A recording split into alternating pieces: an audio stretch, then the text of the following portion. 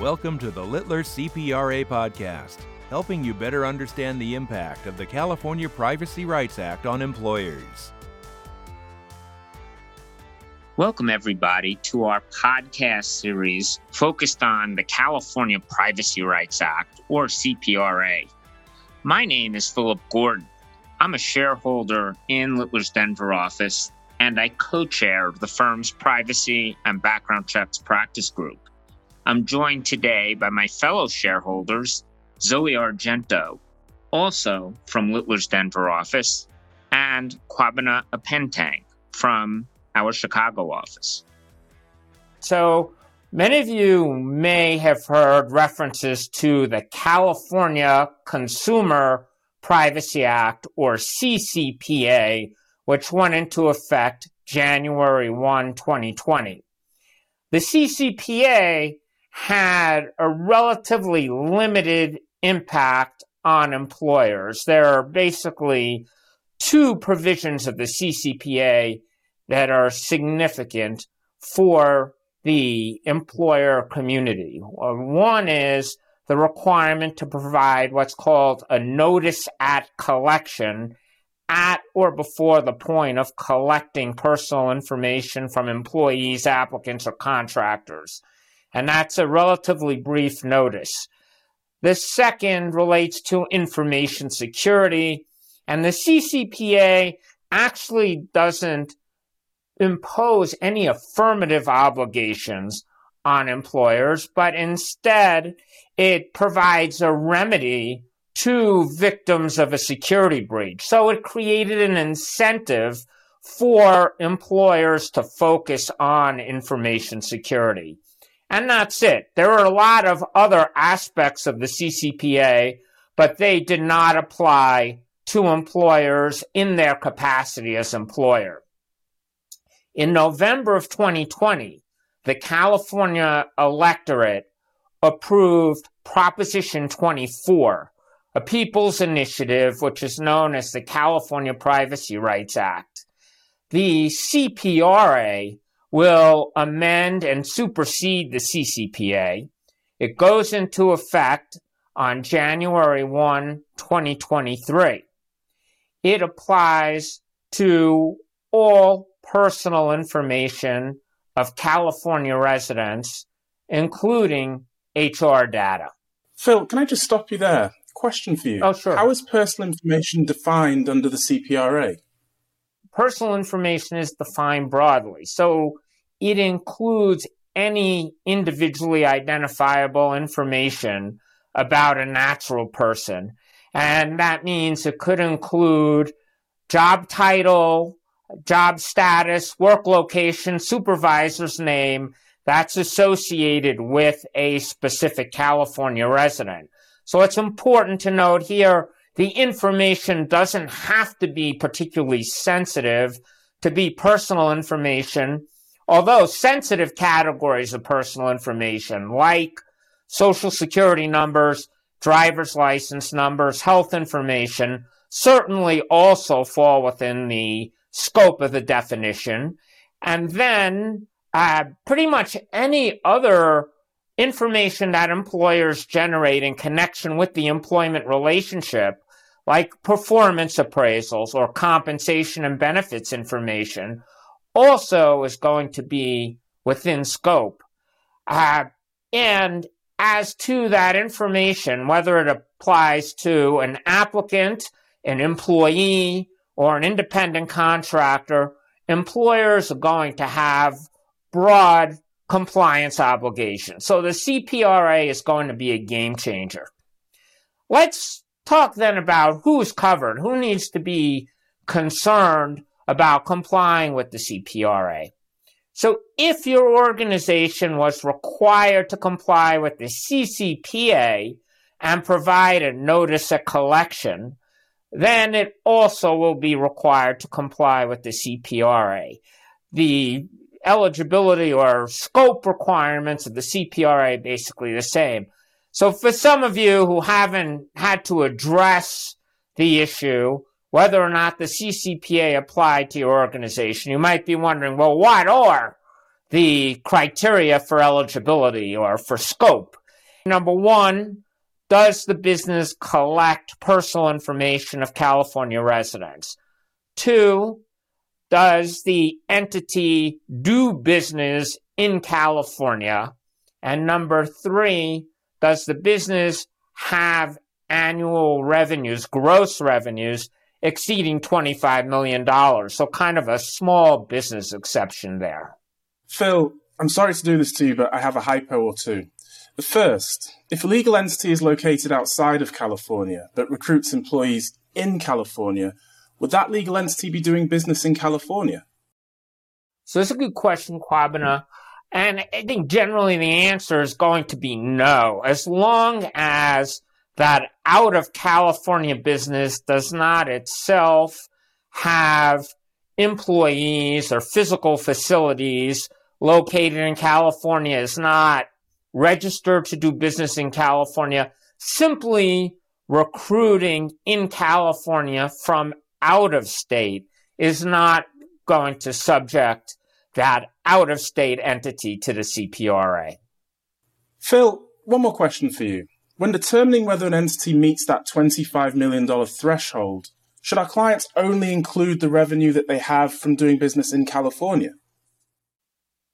No, Kwabena, it's actually much broader than that. So revenue generated from anywhere in the U.S. or even outside the U.S. is going to count against the $25 million threshold. Now, there's one other important point for scope of the CPRA, and that is for an entity that does not meet these criteria, it could still be subject to the CPRA if it owns or controls a business as defined by the CPRA, it shares common branding with that business, and it receives California personal information from the business. So that's pretty abstract. Let me give a specific example. You have a Massachusetts parent corporation with a California subsidiary. The parent corporation itself doesn't have any operations in California, but it shares branding with the California subsidiary, and it receives personal information from that sub. The sub is wholly owned. Then the Massachusetts parent corporation also is going to be subject to the CPRA. So does the CPRA require employers that have complied with the CCPA and already distributed a notice at collection to update their notice? Thanks for asking, Zoe. Yes, unfortunately, employers are going to have to distribute a new notice at collection in order to comply with the CPRA. Let's take a step back. Under the CCPA, employers were required to distribute a notice at collection to all workforce members that explained two things: that each category of personal information that was collected by the CCPA covered business, and the purpose for use for each category of personal information. Well, the CPRA enhances these disclosure requirements in the notice at collection. Employers are now required to provide a more comprehensive notice at collection, which explains the following things. The first is employers must explain each category of sensitive personal information that's collected under the CPRA. This is a new category of information defined by the CPRA, and it will be familiar, or at least look familiar, to employers who are familiar with EU data protection law, specifically the GDPR. Because under the CPRA, categories of personal information that are considered sensitive personal data under the GDPR are now protected as sensitive personal information. Specifically, information about a person's race or ethnic origin, information about their geolocation, biometric data, information about union membership, information about their health, information about their sex life or sexual orientation. These categories of data must now all be specifically delineated within the CPRA notice at collection as categories of sensitive personal information that are collected by the employer to the extent that they are. And employees will have specific rights vis-à-vis these categories of personal information, or sensitive personal information, I should say. Second is employers will need to disclose whether or not they sell or share personal information, although this is unlikely to apply to employers. The CPRA has a very specific definition of sharing. It means disclosing information in the context of cross-context behavioral advertising, which is unlikely to apply to the disclosure to a service provider that employers typically make. However, it is a requirement. The third and perhaps most onerous requirement under the CPRA is the retention schedule. As I'll discuss more later, employers must now come up with a retention schedule, and they must provide the information about this retention schedule within their notice of collection. Employers must specifically provide information about the time period for which each category of personal or sensitive personal information is retained. If that's not possible, the employer must at a minimum provide the criteria that's used to determine the retention period for each category of personal or sensitive personal information. Finally, at least for my read, it's not clear under the CPRA if an employer must specifically delineate the rights that an employee has under the CPRA within their notice of collection. It is clear, however, that this information must be provided in the website privacy policy, which I think you're going to discuss more now, Zoe. Yes, thank you, Kwabena. So in essence, the CPRA has two notice requirements. The first is the notice at collection that Kwabena just described. The second is the website privacy policy. So the website privacy policy is a highly detailed document. I think it's intended to be a bit like the nutrition label on a can of soup. So the company slaps this label of sorts on its website, and consumers can read a summary of the company's overall data handling practices. So there are two parts of the privacy policy. First, a description of what data the company collects and how it handles it. The information provided here is a bit different than the notice at collection. So there are some overlaps and some points of distinction. So like the notice at collection, the company must explain the categories of information it collects, the purposes of use, the sale and sharing of data. There are also some additional items of information required in the privacy policy. In particular, the privacy policy requires the sources of information that the company collects, and it requires the categories of third parties to which the company discloses personal information. There are also some items required by the notice at collection that are not required by the privacy policy, such as the retention schedule. So given the overlap of the information required by the notice at collection and the privacy policy, I think that for some companies, it will just make sense to create one combined document and use it for both purposes. So that's the first part of the privacy policy, the data handling nutrition label. Second, the privacy policy has to provide a description of the California residents' rights and how to exercise those rights. So I'll cover in more detail what those rights are later in this presentation. Hey, Zoe, can I interrupt for a second with a question? I'm just surprised that there's a law out there telling HR professionals that their company has to post a policy for employees on the company's publicly facing website. I mean, that's something that employers don't do. Yeah, I think this is a real consideration for employers, especially because some of the items in the privacy policy are kind of sensitive and I think potentially even create a data security risk. So the privacy policy is supposed to explain whether the company collects sensitive personal information, which Kwabena explained, is pretty sensitive. And it has to disclose, where the company collects it from and how the company handles it. So in answer to your question, Phil, the CPRA is a bit ambiguous about whether the privacy policy must be posted publicly.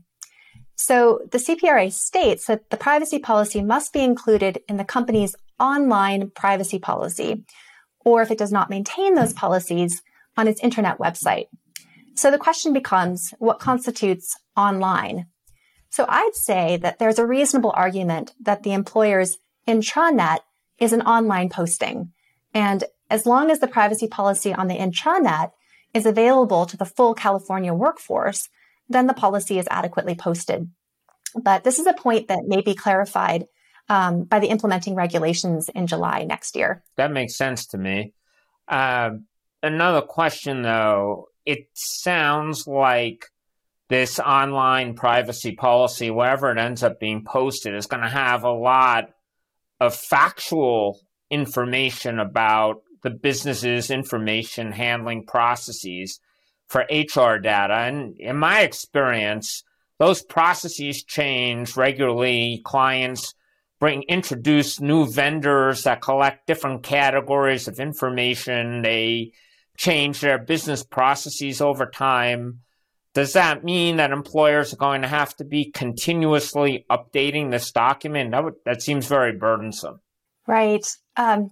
So the CPRA states that the privacy policy must be updated at least every 12 months. But the CPRA implies that the privacy policy must be accurate. So I think employers are going to have to find a bit of a balance here of perhaps updating for big changes as needed and then doing an annual review. But again, hopefully the regulations will give us a bit more guidance on that. That concludes today's episode. Please join us again on our next podcast in this series as we continue to discuss the CPRA. Thanks for listening. The purpose of this program is to provide helpful information for employers, addressing the latest developments in labor and employment relations. It is not a substitute for experienced legal counsel and does not provide legal advice or attempt to address the numerous factual issues that arise in any employment-related issue. To discover other labor and employment podcast series from Littler, the largest global employment and labor law practice, visit littler.com/podcasts.